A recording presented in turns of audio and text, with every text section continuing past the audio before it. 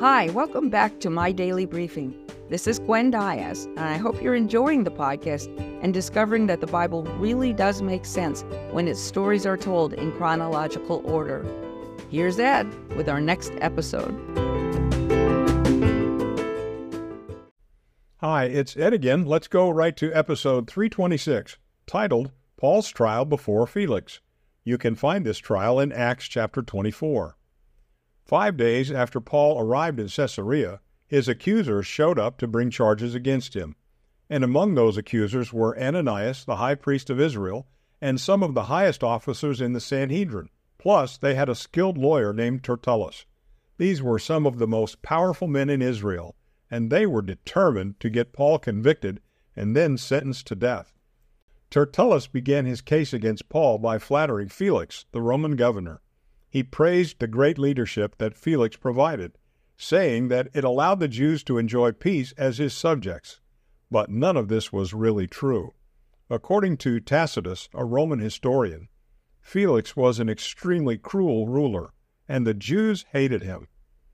Then Tertullus continued by stating the charges the Jewish leaders were bringing against Paul. He started by accusing Paul of being a troublemaker who stirred up riots all over the world. The lawyer portrayed Paul as the ringleader of a group known as the Nazarene sect. This was a derogatory term for anyone who believed in Jesus. Tertullus then proceeded to make members of the Nazarene sect sound like terrorists. When he had finished these accusations, he added, "And this man Paul has even blasphemed against our temple."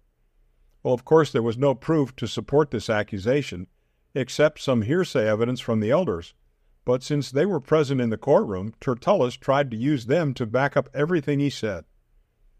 Then when it was time for Paul to defend himself, he said, "I did nothing to deserve what was done to me.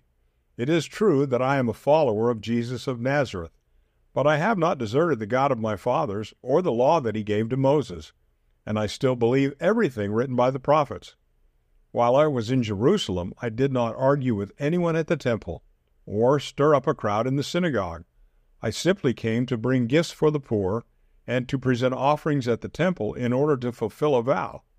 These men standing before you today have no evidence for any of their accusations. As a matter of fact, we agree on many things," Paul said, including the fact that there will be a resurrection from the dead. Felix listened to both sides, but he refused to make a ruling on the spot. He decided to wait until Lysias, the commander who had rescued Paul from the mob in Jerusalem, could arrive and then tell his side of the story.